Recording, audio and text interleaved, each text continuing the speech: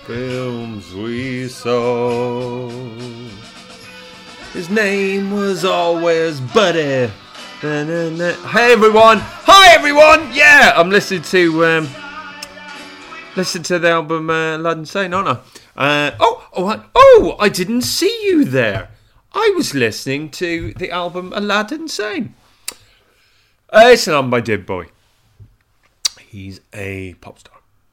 I'm off to see Mike Garson in a minute. And Terry Edwards, he's also in the band. They're all performing Aladdin Sane tonight, so I'm doing a little bit of homework by learning, just in case they need a guitarist. I'm learning what the album sounds like. So, they've got guitarists. They've got Kevin Armstrong, haven't they, from Iggy Pop's band.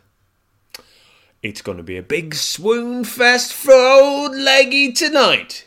Which of those three guys are going to get his man love? Oh, God, please pretend I didn't say any of that. Hi. Oh, I didn't see you there as I was busy talking to myself. Thanks so much for listening to this. I mean, it can't be fucking easy so far. And thank you so much for downloading it. Thanks so much for... Basically, what's going to happen is I'm just going to read a blog that I wrote today so that you don't have to read it. Why put yourself through it? Let me put yourself through it. So, thank you so much for any online plugs that you give to this podcast, to the blog itself. It all really, really helps. I know most people... Listen, I'm not slagging you off here. I know most people can be bothered. Listen, I'm one of most people. I never post about podcasts, ever. So, for me to ask you to do this for me is bullshit.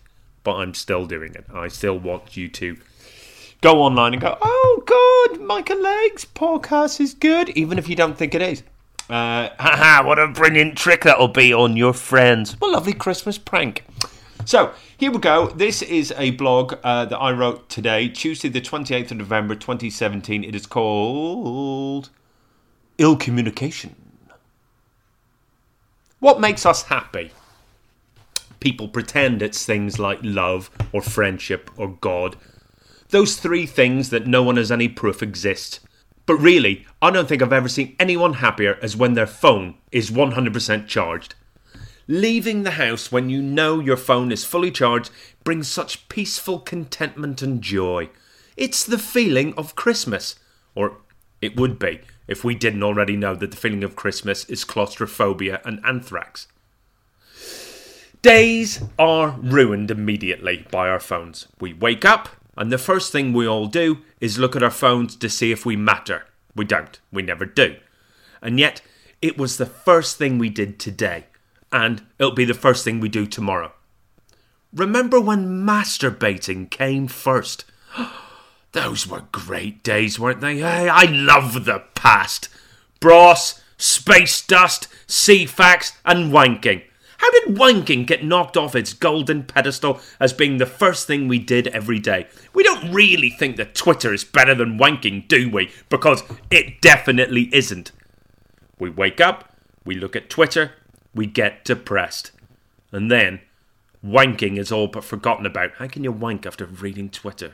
God, how can you do anything after reading Twitter? Imagine all that, but with the added loss of your phone that was plugged in all night, somehow being only at 98%. That's the day completely ruined. You grump your way to the shower, you punch your clothes on, and you shout your kids to school. Worrying all the way to work if your 98% charged phone will make it to the end of your commute before you can get to the office and plug it in again and start to feel normal. I went to work on Saturday night with a 100% charged phone. I felt happy and confident. Yep, my phone is fully charged. I've managed to hit the target of the most important thing in all of existence, a fully charged phone. I'm doing a show in Cardiff, and the club have put me up in a flat, just 1 minute walking commute from the venue. This is the phone charging dream. It's 100% and I'm 1 minute away. So by the time I get there, as it's an iPhone, I'll still have around 45% left if I don't actually use it, or look at it, or say its name out loud. I am living the dream. I get to the venue and my phone stops working. The screen goes completely blank and then switches off. That's okay. I know what happens when the phone goes a bit loopy. It needs a soft reset. That means holding the home button and the off button at the same time. No problem. Nothing.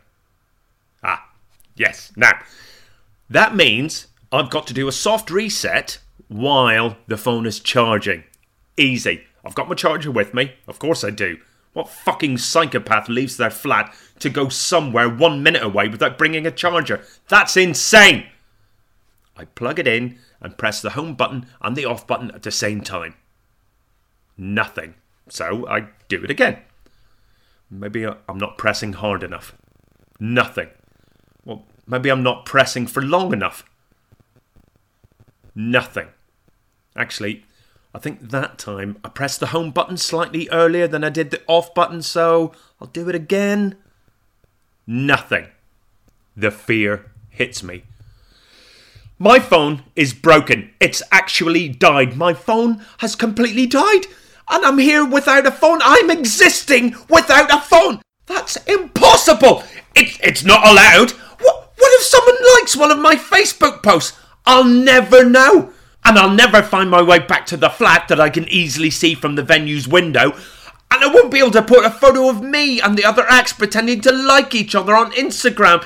And I won't know what to think because I haven't seen what Graham Linehan has thought first. And I don't have a phone and I'm panicking and my phone has died and I do not have a phone. And then I realised I'm off the grid. I've stepped off the ride. I'm out. I've actually found a way out. I am not a phone number. I am a free man. Oh, I slept so peacefully that night. Of course I did. I was a human being again. I wasn't attached to this robot dickhead that keeps abusing me anymore. I woke up very briefly a couple of times, but I was soon off to sleep again because I didn't immediately fumble for my phone to see what was trending. The next day, I watched a film on Netflix. I watched it for 15 minutes. For 15 whole minutes, I gave that film my full attention. I didn't just press play and let it run on to the end while I played games and posted hateful comments online because, well, I don't have a phone. Hee hee.